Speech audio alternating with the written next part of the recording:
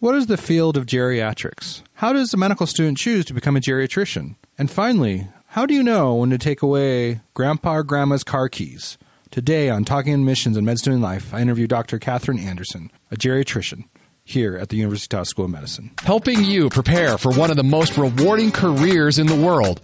This is Talking Admissions and Med Student Life with your host, the Dean of Admissions at the University of Utah School of Medicine, Dr. Benjamin Chan. Well, welcome to another edition of Talking Admissions and Med Student Life. Got a great guest today, Dr. Katherine Anderson. Hello, Dr. Anderson. Hello, Dr. Chan. All right, so I'm a child psychiatrist. I live in the world of kids, but you're a geriatrician, correct? Correct. So how did you find yourself? Because a lot of times med students ask me, how did you become, how did you choose to become the doctor you are? And I think it's very interesting. You chose geriatrics. How did you choose that path? Well, I have a bit of a convoluted story, and if I You were got plenty of time. if I were sitting here listening to this as a medical student in your shoes, I never ever would have thought I would have become a geriatrician. So I had initially entered into the medical school at University of Washington anticipating that I would go into urology.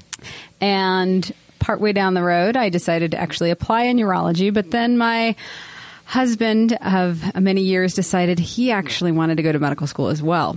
So we knew that he was going to go into orthopedics because he had been an orthopedic PA for about 5-7 years at that time. And after much thinking about it, we decided we couldn't have a two-surgeon household because that was not congruent with what our lifestyle goals were in the long term. So for those of you who are unaware, what does a two-surgeon household look like? What's the stereotype? The stereotype of many of the couples that we interviewed were marriages that weren't lasting, unfortunately. Okay. Or marriages that were strained. A lot of stress. No kids. Very dedicated to work. Great cars. Great traveling. Yeah, yes. Okay. All right. But not a lot of when time. When someone falls and breaks their elbow in the neighborhood, you guys kind of compete to who can, cut them open on the kitchen table. Right. Yeah. So I decided there were a lot of things I loved, and I loved medicine, which is what was one of the things that attracted me to urology, because it was a nice combination of medicine and surgery. And along the way, I decided that really I loved the procedure-based specialties. But again, lifestyle was kind of coming down to be really, really important. And I had this group of women in my continuity clinic that I just fell in love with. And they were in their 60s and 70s, but very vibrant, really active, many of them still working and engaged in their community. And they started to have a number of issues. But the answers I always got were, well, they're just getting older. They're just getting older. There's nothing that, this is just age. And I thought there has to be something more that we can actually do for these women. So as a third-year resident, I had 2 different job offers, ended up turning them both down and selecting to go into geriatrics. I thought, I'm going to do a 1-year fellowship, and then I will be able to better take care of this patient population. So it's an internal medicine residency, 3 years. Correct. And then it's a 1-year fellowship on top of that. 1-year clinical fellowship, and you can do up to 2 additional years. Okay. So I did a 2-year fellowship, 1 year clinical, and 1 year based in education. Can family practitioners do this fellowship, or is it only internal medicine docs? Family practice can as well. Okay. All right. And was that here at the University of Utah? It was here at the University of Utah. So tell me about the program here. So the program here offers both, let's say, academic and clinical track. And so if you are doing clinical track, it's 1 year. We have it based primarily at the VA university hospitals and then a couple of nursing homes around town. And the nice thing about this fellowship is it's very diversified, meaning you get a lot of different experiences, because one of the things that I didn't appreciate about geriatrics when I went into it was that you can come out and essentially practice in any setting you want, whether it's hospital, clinic, nursing home, research. There are a lot of different avenues. So it's very flexible. And so depending upon what folks come in wanting to do, we can tailor a fellowship to meet their needs so that they can step into the role that they want to when they're done. Awesome. I should have the fellowship director come on. Is it a big fellowship? Is it like 1 or 2 fellows a year? Is there more? Or? So we have 3 fellowship spots a year. Okay. There are some bigger fellowships in the country that have, 5 to 7. But it's not a very common specialty. There's only about 7,000 geriatricians in the country. And given as everybody knows, the silver tsunami with the baby boomers turning 65. Is that what they call it now? The silver tsunami? The silver tsunami, yeah. Okay, wow. See, you are in touch with the geriatric culture. I had no idea that was the term. So I always heard baby boomers are getting older, but now there's a silver tsunami. There's the silver tsunami. Okay. So, that basically means that for one geriatrician, there's about 4,000 older adults that we need to take care of in about the year 2020. And that's just not realistic. Yeah. So, wow. So it sounds like the job prospects are great. Oh, yes. Patient populations are, everyone's getting older. And I do know it's a concern because I think, when we think about our own mothers and fathers, our own grandparents, we need to have, they need quality care. And that's a huge issue in our country, Yep. And so that's fantastic. You became a geriatrician. But you also, there was a divergent in your path. There's a different path you took that you got more involved in medical education. Yes. So how'd that come about? Because I get that question a lot. It's like, Dr. Chan, how did you get your position? So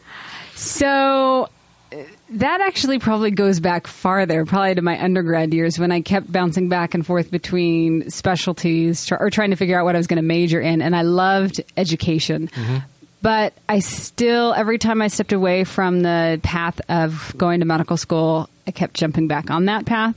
And so finally, it was actually my aunt, who is a teacher in Arizona, and her expertise is teaching teachers how to teach. And I thought this is absolutely fascinating. And so one of the things that I realized in residency that we were expected to teach junior trainees and one another, but we had never been taught how. And certain faculty seemed to get it, and others struggled a little bit more. So when we were in our division of geriatrics, we had a lot of junior faculty, many of whom felt like they wanted to learn a little bit more about education. And so I decided to spend my second year fellowship focusing on education and faculty development. Utilized resources from Duke, UCSF, locally here, to really kind of expand my knowledge about education, and then just jumped in when there was an opportunity in med ed. Fantastic. And now you're in charge of a really innovative, really cool program. So can you tell us more about that? So, Dr. Chan, I think you are referring to the clinical method curriculum. Okay, CMC. Right? CMC. Okay, sometimes it's alphabet soup, so that's why I'm the one asking the questions, because I fully don't understand a lot of the acronyms. No, you're fine. And the alphabet soup isn't so much as important as the concept. And so this is a concept where one faculty member, a clinician, is paired with a group of about 10 students, and they form what's called the learning community. So in our first year class, we have 10 different learning communities. And this faculty member, as well as these students, work together learning kind of like doctoring skills. So history, physical exam, clinical reasoning, applied ethics, applied evidence-based medicine, those types of things. The students get a lot of one-on-one feedback because what we know is they get a lot of good training in different pockets throughout our curriculum. But depending upon the path you take, which tends to diverge over the course of third and fourth year, you may or may not have somebody looking over your shoulder and helping you with your technique or helping you reason through things clinically. And we don't want our students to graduate without having the essential skills, knowledge, attitudes to really function well in this dynamic healthcare environment. Excellent. And so it sounds like these learning communities, and they're sustained over a long time period, correct? So 4 years, which is pretty novel because many of the schools out there that have a similar construct are only do this over about 1 year, some of them 2 years. And then students are released from their learning communities or college system and whatnot and follow the regular curriculum. So as far as I know, we are the only school in the country to do a 4-year learning community curriculum. I think that really differentiates. That sets us apart from other medical schools. One of the things that I know is that, so, we've recently increased our class size, and I get questions about that. And what I don't think people realize is that by having more medical students, it does take up more resources. It's not like we can just, Xerox or photocopy more paper tests. Right. It means heavily investing in the students for their complete education, which includes these very novel, very worthwhile learning communities. So correct. So we appreciate all the support that we can get. Very true. Very true. And so so I think this is the second year they're doing it now. Correct. What kind of feedback did you get last year? What did people think about the experience? So there was a little bit of trepidation at the beginning because students don't like to see themselves as guinea pigs. But I assured them that this would be absolutely awesome because I actually had the benefit of going to medical school at University of Washington where they started something similar. Okay. And so I knew the benefits. Yeah. What we have now is better. They were kind of in the early stages and the pioneers. Yes. Yeah. And so I thought that they are doing some awesome things at other schools. We need to bring that here. And it wasn't even a few weeks before students totally bought into it. They loved it. We try to make it really fun, dynamic learning so that they are not sitting in the classroom for 4 hours on end and really applying the information that they're learning in other aspects of the foundational curriculum. What does fun, dynamic learning look like for a medical student? Well, because I think the image is you do sit in a lot of class. Right. So. You do sit in a lot of class. There's absolutely no doubt about that. But I think we have some great resources here at University of Utah, the Clinical Skills Lab. We have we have a 3-hospital system where students can actually go into the hospital from day one of medical school to interview a patient. And so we try to harness the skills that they bring in with them as medical students and then develop those skills, those professional skills as they become a doctor. And so they might be doing interactive things in small groups. They will be doing interactive things in their learning communities. They will be doing large group didactics as well. Okay. So, and I think the key part of this, if I understand the program correctly, is that the physicians who are in charge of this learning community, they do not grade their own students. So it's a little bit of a gray area. They do not grade when it comes to high-stakes assessments. Okay. All right. They're folks in their own learning communities. But they are the best folks to grade low-stakes things like homework assignments because they can follow a student's progress and individualize that feedback and make sure students are improving gradually and not, letting any students fall through the cracks. Mm-hmm. Excellent. So it's really exciting. And next year, from an admissions standpoint, we're increasing our class size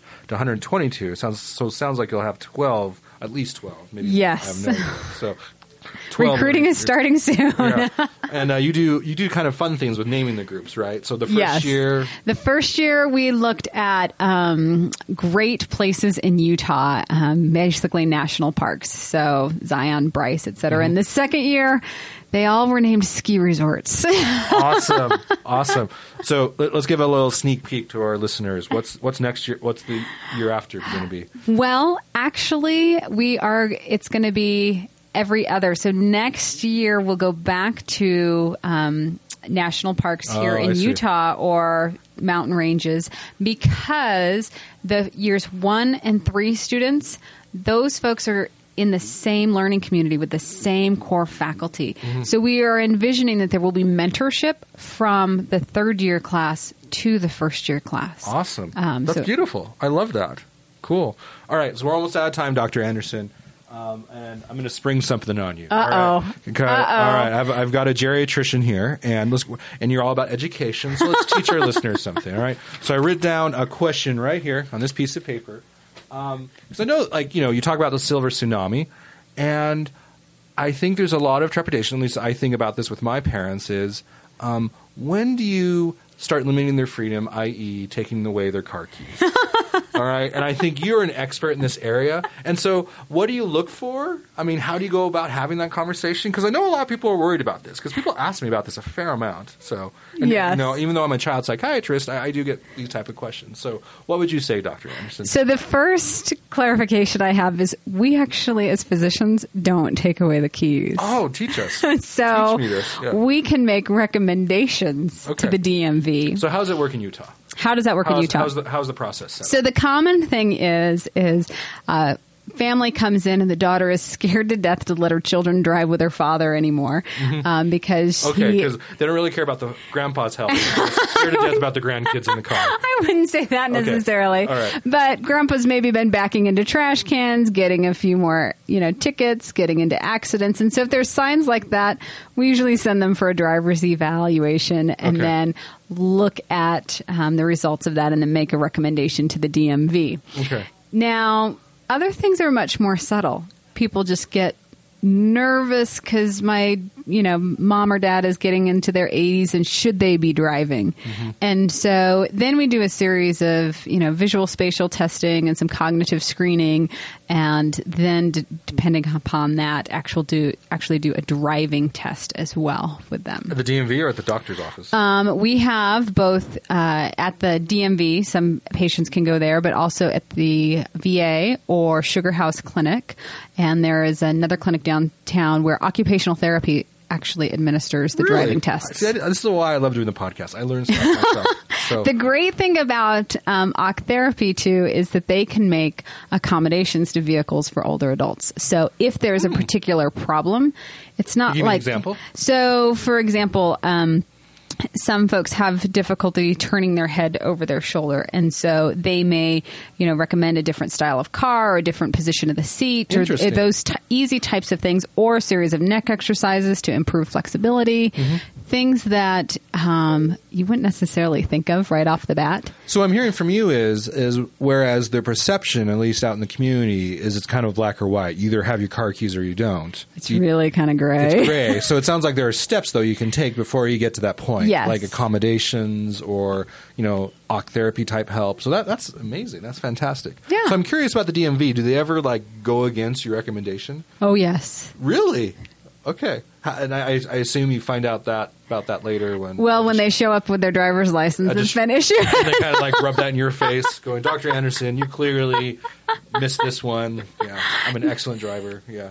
Well, and I think one of the important things is, we live in the big city of Salt Lake. And so, not that it's a big city compared to others around the country, but many of these folks live in rural towns. And so what we recommend to them is actually take the test in the town that they are from, because that's where they're going to be most familiar with the environment.